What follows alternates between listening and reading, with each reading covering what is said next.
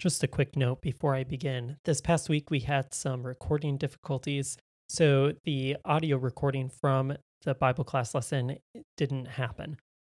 But to keep continuity in our sermon audio files and to be able to serve anyone who was unable to be in class but would have liked to have been there, I'm going to just read through the manuscript notes. So at least the general content from the lesson will be available in audio edition as well.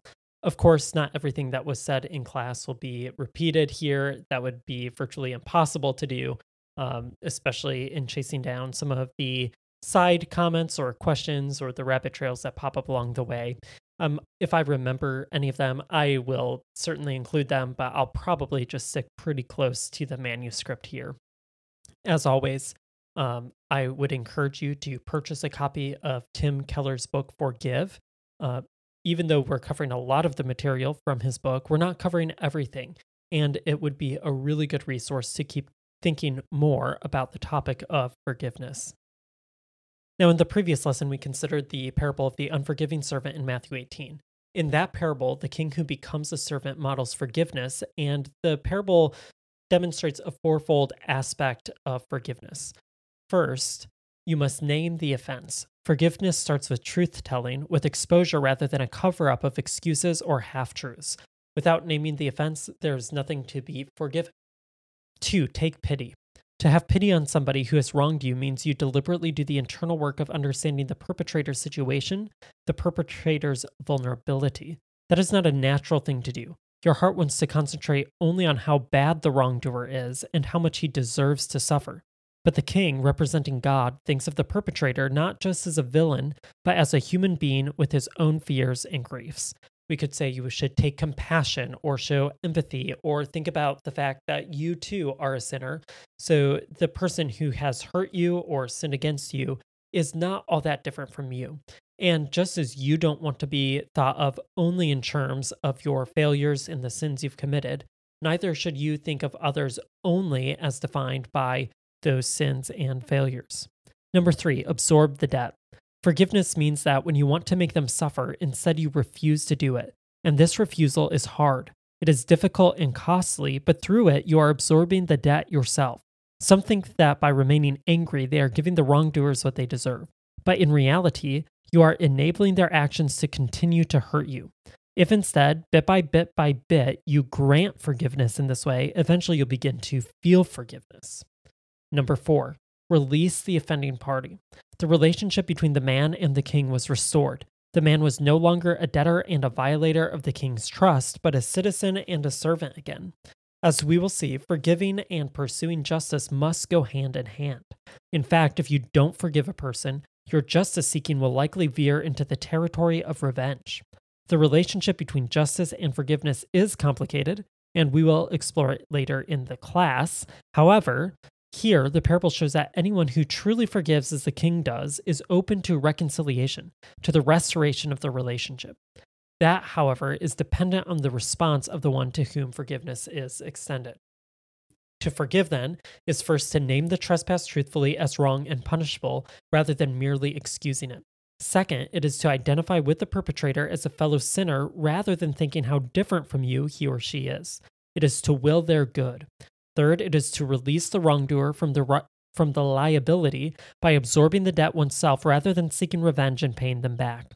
Finally, it is to aim for reconciliation rather than breaking off the relationship forever. If you omit any one of these 4 actions, you are not engaging in real forgiveness. So that was what we covered last week. This week, we're going to consider the reality that forgiveness just seems absent in our society. And even more so, as we look back in human history, there's just really not a lot of forgiveness that we observe. Humans have failed to forgive for a long time. It is the absence of forgiveness, inside and outside the church, that occasioned Paul's instruction to be kind and compassionate to one another, forgiving one another just as God also forgave you in Christ. In recent years, the absence of forgiveness has been more pronounced, presenting as anxiety and confusion regarding forgiveness and even bridging into hostility against it. The #MeToo movement provides an interesting window into society's uncomfortable relationship with forgiveness. In the wake of the movement, many survivors of sex abuse have been able to pursue justice, and many abusers have received justice that they deserved. The movement showed society that this behavior by men was far more pervasive than people had wanted to admit, leading to a host of good changes, from new workplace rules to increased support, formal and informal, for abuse victims. But the question of forgiveness has also emerged. So the emergence of justice is a really, really good thing. But questions about forgiveness illustrate that the movement is not as biblically oriented as we might hope. Some victims of sexual abuse explained their previous silence as forgiveness of their abusers, yet that forgiveness impeded justice and potentially even fronted as a cover for cowardice. Others more directly posited that forgiveness could not facilitate justice and that forgiveness helped perpetuate a rape culture. Danielle Barron wrote in the New York Times article, "Should We Forgive the Men Who Assaulted Us?" Insisting that she forgive plays into the sickness of patriarchal, misogynistic, male supremacist religions that blame women. Forgiveness heals neither the body or mind. Let the criminal ask his gods, if there be any, for forgiveness. Instead of talking about victims who must forgive, we should be tattooing the words rapist or sexual predator on the foreheads of the criminals. This would actually help make women and children safer. The complaints about forgiveness are understandable because the concepts of forgiveness that are currently popular are deeply flawed. There are 3 models that are popular, and they need to be critiqued in order to show their weaknesses and to convince of the need for a better definition and practice of forgiveness. The 3 current models of forgiveness are non-conditional forgiveness, transactional forgiveness, and then bare opposition to forgiveness. None of these models captures the biblical picture of forgiveness, and for that reason cannot produce the fruit of biblical forgiveness, nor can they reside in harmony with true justice. So let's look at each of these models in turn. First, the non-conditional forgiveness, cheap grace model. One popular model of forgiveness resonates with what Dietrich Bonhoeffer coined as cheap grace in his classic work, Discipleship. There, he spoke of grace that comes without cost and received without repentance. In many instances, forgiveness has been demanded of the offending party with no consideration for justice. Many confuse biblical teaching about forgiveness with a quasi-Christian practice that is concerned with individual forgiveness, but not social justice. The cheap grace model forgiveness is recognizable by the refrain, "Forgive and forget," simply because God has forgiven and forgotten our sins. It does not matter if the victimizer repents. The victim must always initiate reconciliation and simply respond as if nothing ever happened, according to this model.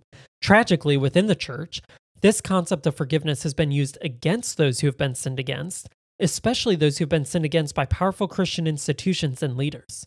To make matters worse, when those victimized by their would-be shepherds, when they refuse to forgive, they are said to be vindictive. The call to forgive was often the way churches or Christian institutions guarded their public image and reputations rather than redressing wrongs. Though commonly confused with the Christian teaching about forgiveness, the cheap grace model forgiveness is not Christian at all, even if it is leveraged by Christians to evade responsibility and to avoid the costs of true repentance and the consequences of justice. This model essentially preserves the power of the offender, and it's used to deflect and evade any responsibility. I think often paired with this is a refusal to name the offense. So we've talked about naming the offense as the first step in forgiveness, to speak truly about it, not to excuse it away, not to cover it up. Well, the cheap grace model forgiveness demands forgiveness with zero repentance and without any real acknowledgement of the sin and the offense that happened. In the best editions of the cheap grace model forgiveness, those who have been wronged are rightly encouraged to forgive in order to escape the traps of bitterness and to avoid allowing the hurt to travel through time, perpetually inflicting them. Although there is an aspect of truth to this notion, it does not sufficiently address the matrix of forgiveness and justice, repentance and restoration, nor does it account for the cost that permits forgiveness, especially when that forgiveness is not petitioned or deserved. I have heard a lot of times people say, you just need to forgive, and by that they mean pretend as if it never happened. That's the cheap grace model forgiveness. And there's even been a situation in my life where there's been an instance where a wrong was done and I named the offense. And the offending party said that I should just forgive and forget and move on without without them taking any responsibility or acknowledging that the offense actually happened. And then they went on to say that if I didn't forget and forgive and forget, just move on, pretend it didn't happen, then I would be jeopardizing my ministry as a pastor. And so sometimes this quasi-Christian model of forgiveness can be leveraged as a weapon against those who actually want to pursue reconciliation, but know that reconciliation involves naming the wrong that called the alienation into being to begin with. This is not a Christian model of forgiveness. The cheap grace model forgiveness, the non-conditional forgiveness, is not biblical forgiveness, even though many Christians might assume that it is.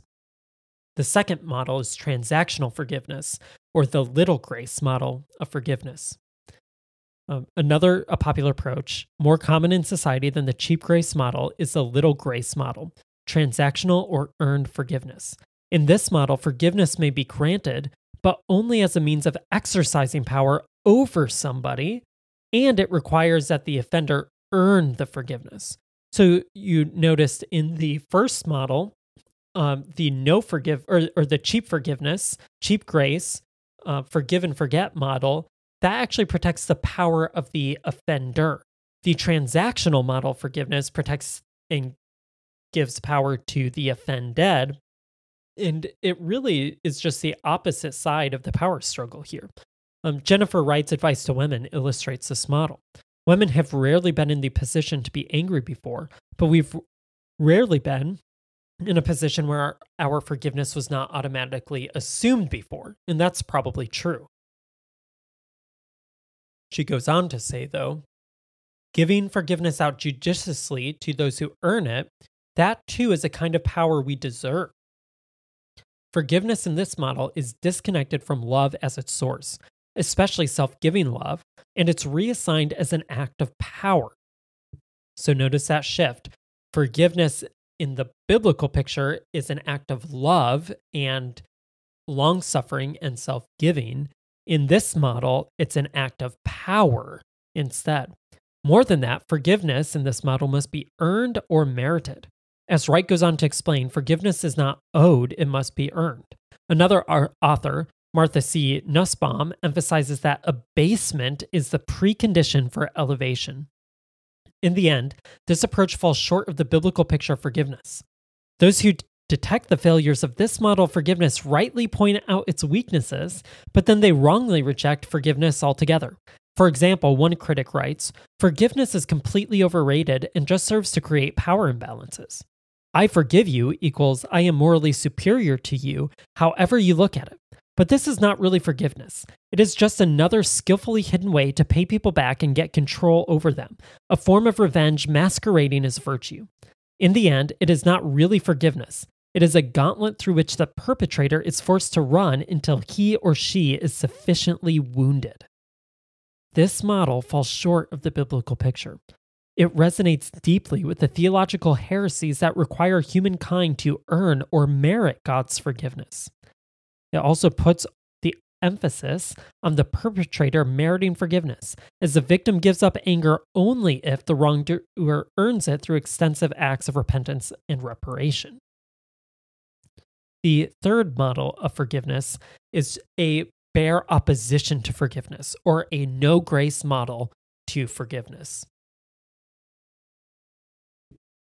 The first two models of forgiveness are deeply dissatisfying. The first model, cheap grace, requires the victim to unconditionally forgive and forget, removing any room for justice. The second model, little grace, requires the offender to unconditionally repent and respond in a way satisfactory to the offended party. Because of the shortcoming of these other culturally dominant models of forgiveness, there's pressure not to forgive at all. According to this model, the notion that the victim, that is the offended party, offer forgiveness only perpetuates the offense and ultimately victimizes further. According to this model, when people are treated cruelly by others and you come along and tell them that they must forgive you, you have introduced a new hurt into an already hurting heart. And might not an effort to forgive someone go along with that person's attempt to control you? According to this view, forgiveness is inherently opposed to the pursuit of justice and accountability for perpetrators. Forgiveness is abandoned completely in favor of the pursuit of justice for the victim. For many, this view is directly opposed to popular understandings of the Bible's picture of forgiveness, especially if cheap grace's forgive and forget is the default conception of the Bible's view of forgiveness. Yet the no forgiveness, no grace model can also appeal to biblical foundations. Given the historic Christian view that those who reject God will experience eternal conscious punishment, the no forgiveness view may be compared with the biblical picture of eternal justice against sin. Still, the no forgiveness view fails to account for the free offer of salvation and forgiveness that's in harmony with, rather than diametrically opposed to, justice and right condemnation for sin. You can see how the concerns for justice on the one hand and forgiveness on the other hand and reconciliation almost always seem opposed to each other. And in the next lesson, we'll consider how the biblical picture brings these two together in a deeply satisfying way, and that can only happen through justice and mercy coming together in the sacrificial death of Christ. All three of the popular models of forgiveness lack any vertical dimension. They all contrast with the costly grace model of forgiveness assumed in the Bible, which has both a horizontal and vertical dimension to it. This costly grace model of forgiveness will be explored in the later chapters of Keller's book, and of course, for that reason, they'll be explored later in this class as well. But let's consider cultural influences on forgiveness. The popularity of the three models of forgiveness raises a question. Why are these models popular? What cultural influences produce the various streams of thought that feed them? There are two modern cultural phenomena that are worth considering: the rise of a therapeutic culture and the novel shame and honor culture that dominate Western society. First, the therapeutic culture. Many thinkers have connected modern Western culture and its therapeutic bent to the unique cultural blend produced by the Enlightenment and the Romantic periods that combined human reason and deep emotion as fundamental markers of human identity and purpose. Both turned humanity inward and contributed to the rise of individualism. Recent books that may be of interest on this topic are Carl Trueman's The Rise and Triumph of the Modern Self, abridged as Strange New World, and Andrew Wilson's Remaking the World.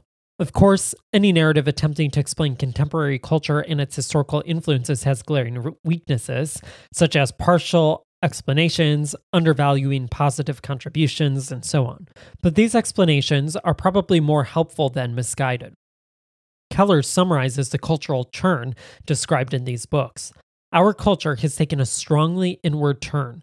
While other cultures have stressed the importance of community and the need to forge a personal identity that negotiates and aligns with the common good, modernity has stressed looking inward to forge our own identity based on our desires, and then moving outward to demand that society honor our individual interests. Keller identifies the strong inward turn bolstered by the modern therapy designed to defend individuals against any community or outward influence that foisted guilt-producing standards on them as an important factor in the fading of forgiveness. If guilt is done away with, so too is the need for repentance. If the individual is ultimate and community, in other words, relationships, are unnecessary, so too is forgiveness. In contemporary culture, forgiveness is either discouraged as imposing a moral burden on the person, the no forgiveness model, or at best offered as a way of helping yourself acquire more peaceful inner feelings, the non-conditional forgiveness model of healing ourselves of our hate, if forgiveness is even present, the non-forgiveness model. But the absence of forgiveness also means weakened communities and relationships. Apart from repentance, an affirmation of guilt, and forgiveness, the imposition of moral duty, relationships remain fractured and the outward beauty of individuals fades into grotesque isolationism. The church as Christ's community stands in contrast to contemporary attitudes, but only if the resources for healing relationships and strengthening community are preserved. The recognition of sin, guilt, and the need for forgiveness. Our sin inclines us to behavior that regularly weakens and breaks relationships, but through the Spirit we are given the ability to realize, partially, never fully in this life, something of the beauty and joy of those future relationships through practices and disciplines of forgiveness and reconciliation now. A new shame and honor culture. Keller identifies an inverted shame and honor culture that takes on a religious flavor as another influencing factor in the fading of forgiveness. Here, he follows Bradley Campbell and Jason Manning's The Rise of Victimhood Culture, Microaggression, Safe Spaces, and the Culture Wars, published in 2018. In the past, Western culture was an honor culture, but now a shame culture is emerging alongside. Keller explains, modern culture teaches us that our primary concern is to demand respect and affirmation of our own identity. In this, it mirrors the desire for respect and honor that drove pagan culture centuries ago. People today are encouraged to respond with outrage to even the slightest offense, as was true in the older societies. However, the difference today is this. Modern therapy sees individuals as being oppressed and controlled by society's expectations, roles, and structures. Greater honor and moral virtue are assigned to people the more they have been victimized and subjugated by society and others in power. The further down the existing social ladder one is, the greater honor is possible. Ironically, then, we have developed a shame and honor culture of victimhood. The result of this inverted shame and honor culture is cancel culture, in which those at the top of the social ladder are canceled for real and imagined indiscretions, victimizations, and what Christians might call sin. Canceling, rather than forgiving, is the resource that preserves the new shame and honor culture, but it's not without cost. Cancel culture ends up valuing not strength, but fragility, and creates a society of constant good versus evil conflict over the smallest issues as people compete for status as victims or defenders of victims. It atrophies our ability to lovingly overlook slights, but most of all, it sweeps away the very concept of forgiveness and reconciliation. Forgiveness is seen now as radically unjust and impractical, as short-circuiting the ability of victims to gain honor and virtue as others rise up to defend them. And so this culture is littered with enormous numbers of broken and now irreparable relationships. In the wake of cancel culture, society is fragmented. Politics becomes a kind of religion, and the canceled are left as heretics without any means of acquiring redemption or forgiveness. Although many Christians consciously reject the new honor and shame culture, they have unconsciously adopted the resulting swap of forgiveness with canceling. In so doing, they have dispensed with both the desire for justice for the oppressed and the need for forgiveness. This halfway covenant with contemporary culture works itself into the church and Christian relationships, producing the same social fracturing and irreparable relationships common in secular America. Alan Jacobs is probably right when he concludes that the great moral crisis of our time is not, as many of my fellow Christians believe, sexual licentiousness, but rather vindictiveness. Although many Christians are happy to point out the woes of contemporary culture, they are blind to their own participation in it. But Christians must root our moral norms in the biblical God. That means grounding ourselves in not only a holy and just God, but also a merciful and forgiving one. Only a moral grounding in a holy and just, merciful and forgiving God can the respectful interaction with opponents and forgiveness of wrongdoers that is part of the church's history be preserved. Without forgiveness, there is no future. Keller summarizes the negative outcomes of contemporary models of forgiveness. The cheap grace model forgiveness focuses strictly on inner emotional healing for the victim, on getting past it and moving on, but then ends up letting the perpetrator off the hook. The little grace and no grace models basically seek revenge, which can lead to endless cycles of retaliation and vengeance, back and forth between victim and the wrongdoer. When forgiveness is replaced with injustice and cycles of revenge, there is no future, because the great resource for both justice and repaired relationships is forgiveness. Some might suggest that the call for forgiveness can come only from a position of power and can only be self-serving. But philosophers and social activists representing the most oppressed individuals of the 20th century, people like Hannah Arendt, Martin Luther King Jr., and Desmond Tutu, all insist on forgiveness as necessary for any real social future. These thinkers make a compelling case that to be a healthy society, one in which broken relationships can be regenerated, we must learn forgiveness. But forgiveness must not be limited to the offenses of racial segregation, slavery, and the Holocaust. There is an urgent need for learning how to do small forgivenesses every day. We are awash in slights, letdowns, and inadvertent hurts, let alone the many deliberate ways people wrong us in small ways every day. No one can live unless he or she learns when to forgive silently, when to bring the matter up, and how to forgive even if the other person is reluctant to admit his or her fault. We can't love without forgiveness, but we can't live without it either. Without forgiveness, we cannot love. Without forgiveness, we cannot truly live. And so resentment is like drinking poison and then waiting for the other person to die. Keller then points to communities of forgiveness that we can learn from. And he identifies the Amish community as one example that stands in contrast to many contemporary communities. Contemporary communities, marked by a centralization of the inner person of the individual, emphasize self-realization and self-assertion and have a profound sense of entitlement. They believe that their happiness, interests, and needs always come first. Amish communities, by contrast, are marked by core values that include self-renunciation, giving up your right to pay back the person for what they did to you, resulting in a profound ability to forgive. Keller identifies two factors that feed into the mark of forgiveness found in Amish communities. First, the Amish are an actual genuine community. In true community, relationships take precedence over individual self-interest. Genuine communities are rare because contemporary communities are generally people who find each other because of shared self-interest. Their self-interests just happen to align. But as soon as their self-interest becomes violated, the community dissipates. Not so with the Amish. Now, I'll interject briefly here that I was thinking about this and decided that I should read a history of the Amish to try to investigate this further and see what we could learn from the Amish. And I just say that Keller is mostly right here, but if you look at the practice of shunning and the deep lines of sectarianism over relatively minor differences among Amish and Mennonite communities, I'd say that this is mostly true, but what the Amish lack in retaliation and revenge, they make up for in sectarianism and shunning.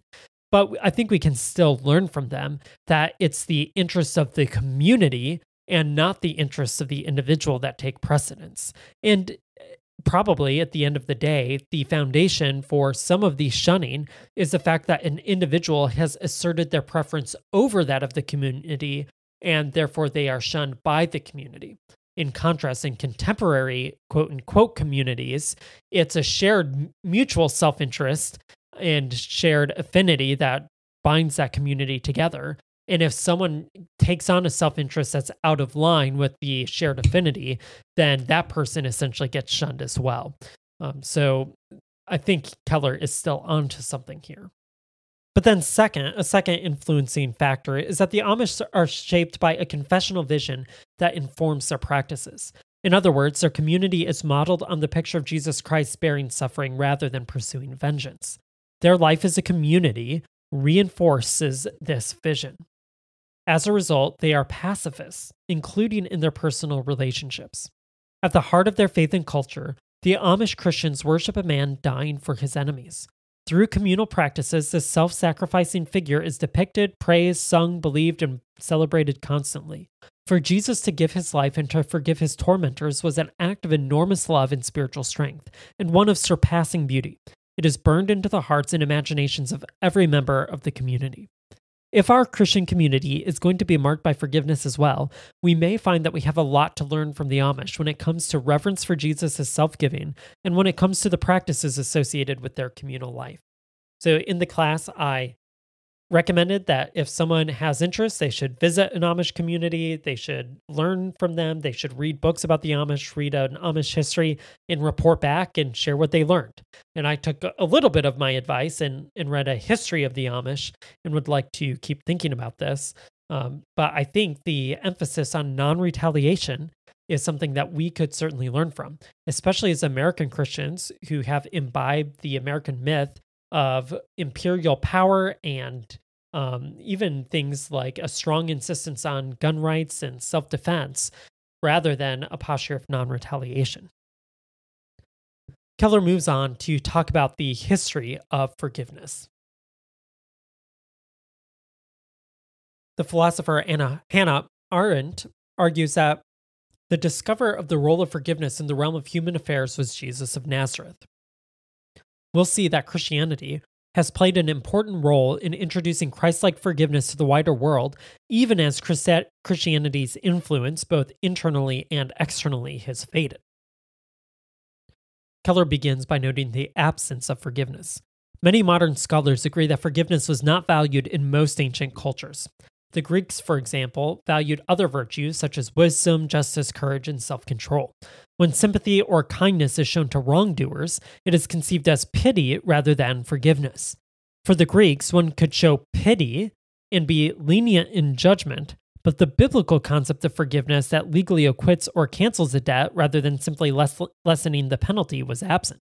Leniency in judgment was thought virtuous when a person committed an offense, but they did so within a context of conditions of a sort that overstrain human nature and that no one can endure. A contemporary example might be something like showing leniency or understanding to someone who just yelled at you, but who got a flat tire, spilled their coffee, and has a caffeine headache. But showing leniency is not forgiving, but excusing.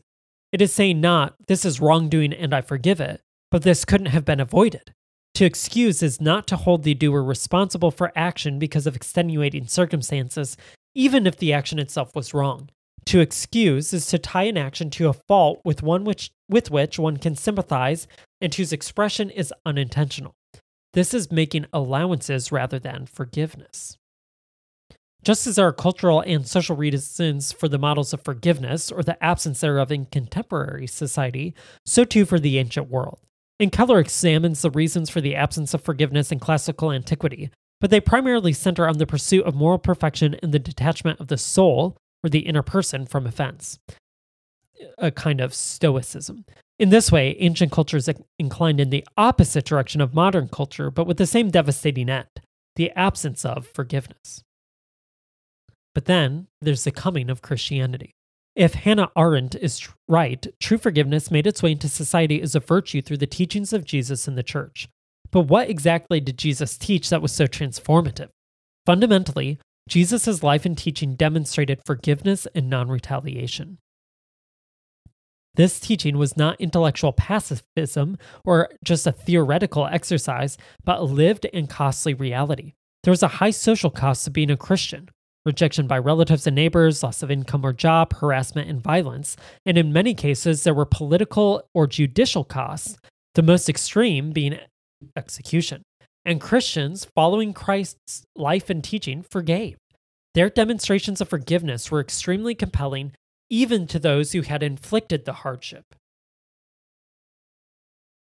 Kenneth Scott Latouré observes, "It is important, too, to remind ourselves again that the church did not seek retaliation against its persecutors. In the Christian writings of the period, there is little or nothing of bitterness or of a desire for revenge against those who are hounding the faithful. So far as we are aware, no imprecatory prayers were offered against them. Early Christians taught that Christians must not retaliate, but forgive, to remain patient, and to await the day of God's future vengeance. Jesus came the first time as suffering servant, and we are to follow him in this. But in his second coming, he will be the judge to right all wrongs, and we are to wait for that with a hope that gives us endurance. And while waiting, Christians are to forgive those who incur God's wrath." This message is noteworthy for how it calls Christians to non-retaliation, patience, and love for enemies, and yet does not do so by diminishing the injustice that's been done to them. In the ancient world, and in the contemporary world, this kind of patience, love, and forgiveness is considered weakness. However, within the Christian worldview, forgiveness is not a sign of inner weakness, but of the greatest moral virtue and strength. Many non Christian, agnostic, and even atheist philosophers and historians are gradually recognizing the positive influences of Christianity, even conceding that Christianity has been good for the world. See, for example, Tom Holland's book Dominion. One of the primary goods that Christianity has to offer is the resource of true forgiveness. But it didn't offer forgiveness alone. It shaped the entire conceptual world wherever it took root. It provided a framework of thought in which forgiveness could find a home, along with the recognition of divine and human worth, of rights, of duty, of guilt. However, there are frameworks of thought within which forgiveness can find no home. It cannot occur where these are not recognized. Many believe that the proper frameworks for forgiveness in Western society are eroding, and that may be the case. But it is also important to consider whether local church communities are experiencing similar erosion, framed with religious language.